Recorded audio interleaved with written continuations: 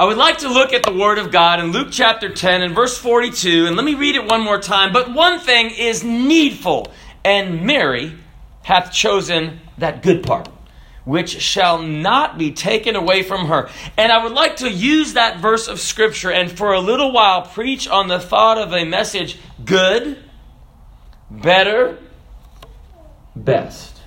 Good, better, best.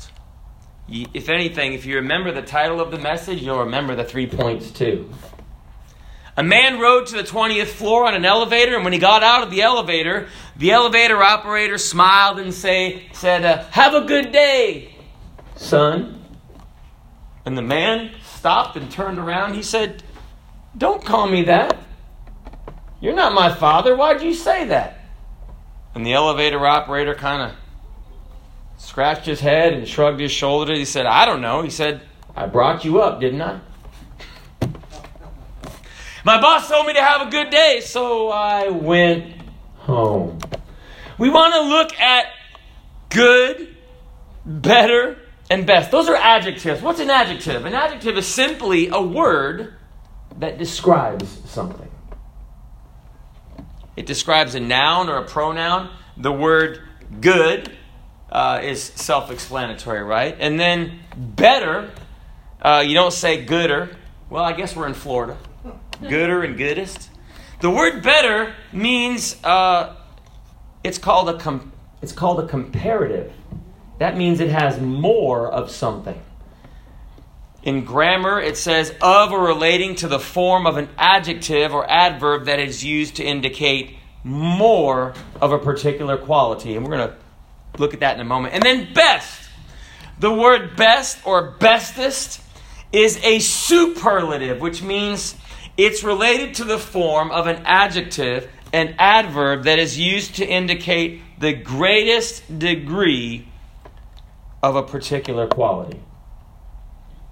Now, in our Bible reading, and perhaps you're familiar with this, the Bible says that it came to pass that Jesus entered into a certain village, and a certain woman named Martha received him into her house, wanted Jesus over to fellowship. And you know what? I really believe that's a good idea.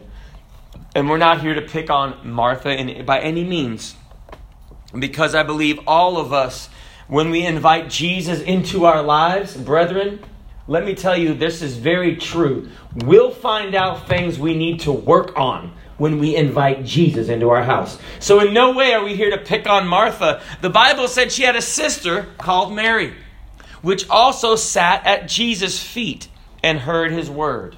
And that's where the disciples would learn. It means to sit at the feet of a teacher. It means to learn from a teacher. And they also probably sat on the floor as well. But it says, but Martha was cumbered about much serving, and came to him and said, Lord, dost thou not care that my sister hath left me to serve alone? You know that sometimes we make stuff up a little because we want to get a point across.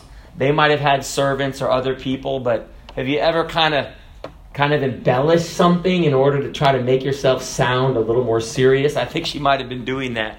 And it said that Martha then said, bid her, make her, therefore, that she help me. So she went to Jesus right in front of Mary, because Mary was sitting there, and said, hey, make that lady, she's a no good, lazy lima bean. Make her to do something useful in life. I remember, I think someone was asked my pastor what he was doing, and he said, well, I'm reading. And he goes, oh, okay. Basically, I thought you were doing something. And he said, reading is something. You know, that is one thing to do. And sitting at the feet of Jesus is something. But the Bible says, Jesus answered and said unto her, Martha, Martha, thou art careful and troubled about many things, but one thing is needful, and Mary hath chosen that good part, and which shall not be taken away from her. Now, we really aren't going to focus so much on the interaction between Mary and Martha this evening, but I want to look at three words: good, better, and best. And first of all, I want to look at the word good. It's an adjective, and I would like to look at the thought that Jesus is good. And the Bible says, you know, that when you use that word, good. It's an evidence for God. I invited someone to church some time ago, and they said, I don't think I have to go to church to be a good person. Well, you're right. That's not what makes you good. But I began to speak, and I said, you know that when you say a word like good, you're actually giving evidence that there's a God. Excuse me for the frogs in my throat. There's 2 or 3 of them there, and they're having some lunch.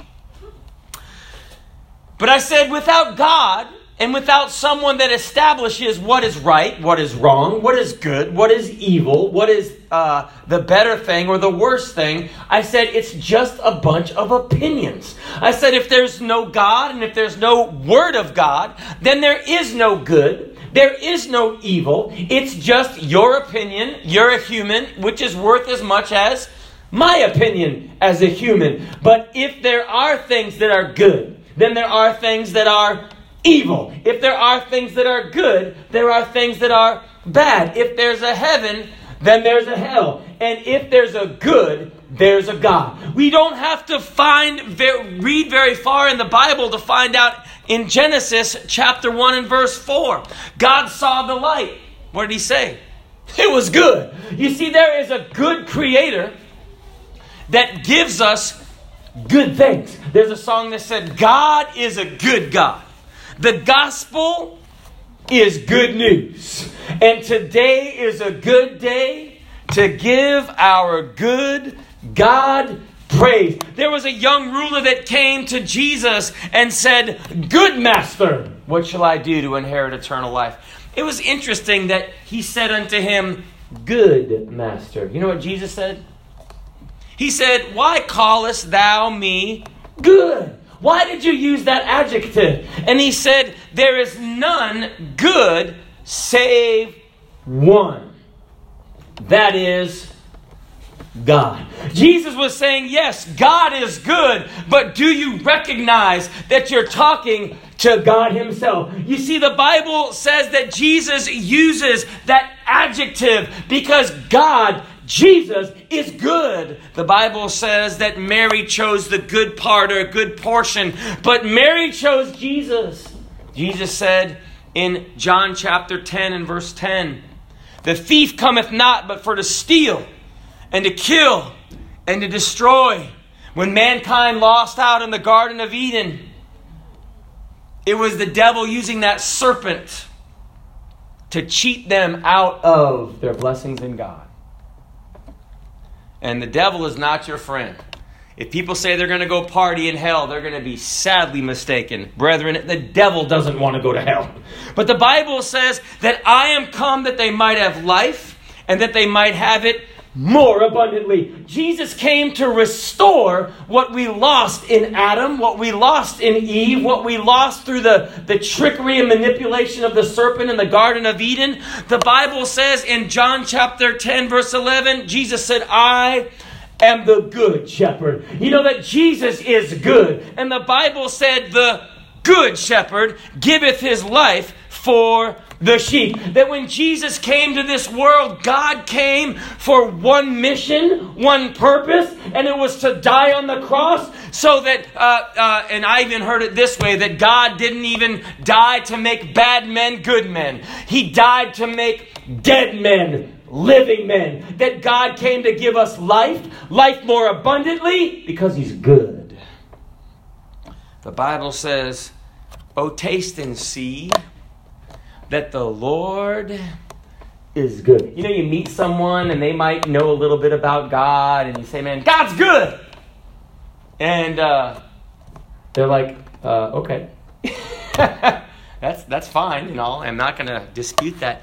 But you talk to someone that knows God, that God has worked in their life. I remember I was talking to a man at a job site 20 odd years ago, right? And I said something like, hey, are you a Christian? And he said, yes. He was Russian. He goes, yes, praise God. And he began to talk about what God did in his life, how he had gotten really sick. And he said, God, if you heal me, I'll serve you. And guess what? God healed him. And guess what? He served that good God. And he was telling me about the goodness of God. And then, I don't know if they were having a church challenge at their church. I was in Bible school, right? He invited me to his church before I invited him to my church. But there is an excitement when you taste and see that the Lord is good. And the Bible said, blessed is the man that trusteth in him. You know, when you begin to trust in God, God begins to do things that you could only dream of before you were a Christian. He begins to work on the inside. You see, the world can work on the outside and we can work on the outside, but God works from the inside out. And let me tell you, He is good. God's good. The Bible said the young lions do lack and suffer hunger, but they that seek the Lord shall not want any good thing. Why? God's good. I was just crossing the road with my daughter, and she said, Daddy, $1 bill. So, of course, we got out of the road first and looked back, went and got it, didn't get run over, thankfully. It wasn't a $1 bill.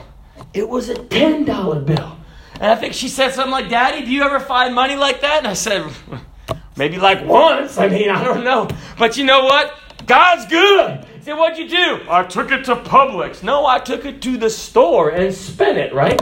But you know what? God, well, it was her money, right? But God is good. God gives you blessings.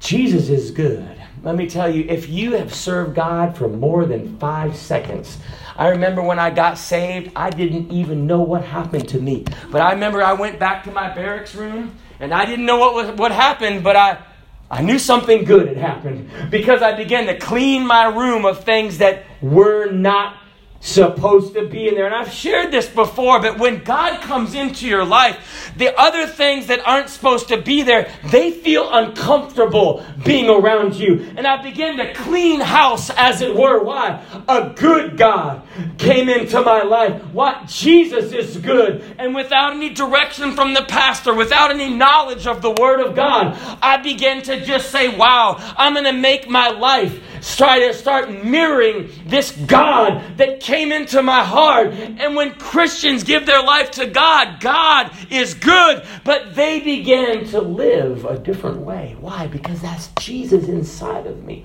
Say, preacher, have you stopped growing? No. Have you stopped failing? No. I mean, we go through things and we have bumps in the road, but brethren, I want to be more like Jesus every day. God is a good God. Said, preacher, I thought preachers never made any mistakes. Read the Bible, man. Preachers make mistakes. Christians make mistakes. Sin and do all these other things. But let me tell you, the difference between a quitter and someone who's a fighter is that fighter gets up one more time. And you know that love of Jesus Christ will get us. The righteous man falleth and riseth up again. The Bible said the Lord upholds him with his hand. Why would God do that? I don't know. Why would God forgive you again and again? I don't know. But I do know one thing. God is good. Because Jesus is good. And because God is good, that's how He does things. The Lord is good, the Bible said. Worship the Lord, for He is good. His mercy endureth forever. We serve a good God. You see, those psalmists didn't just write about God because they, didn't have anything better to do. They were extolling all the virtues of a God that took care of their nation. And God takes care of our nation. God takes care of our lives.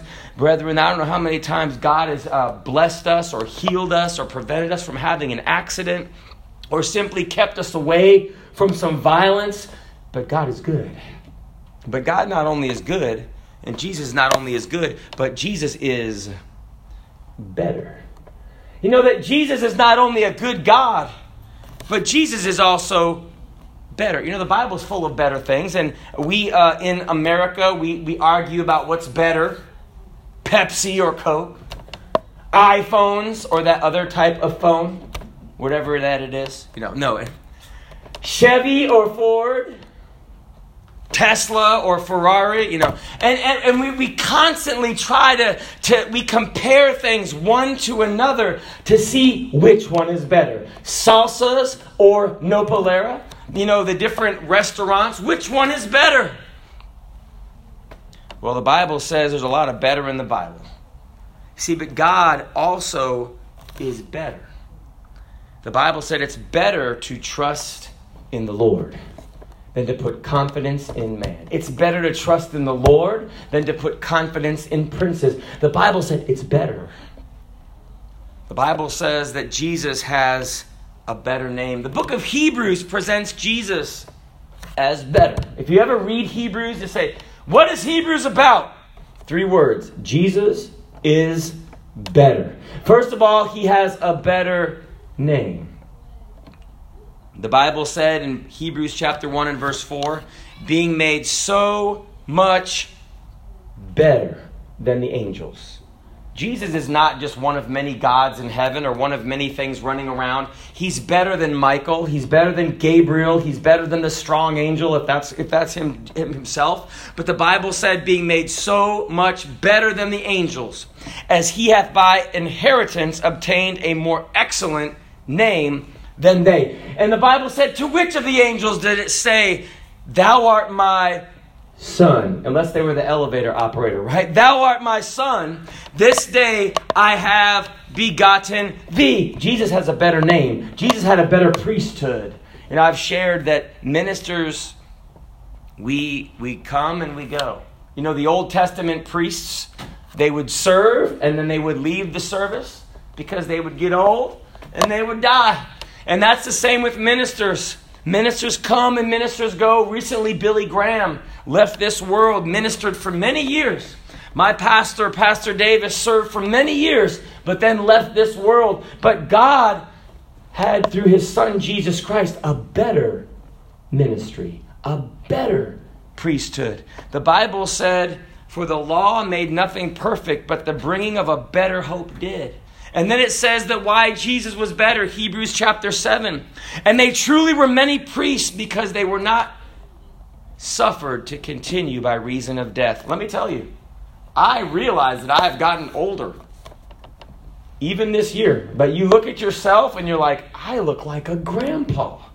And I remember my parents are getting ready to celebrate their 50th wedding anniversary. You know what that means? We're getting old.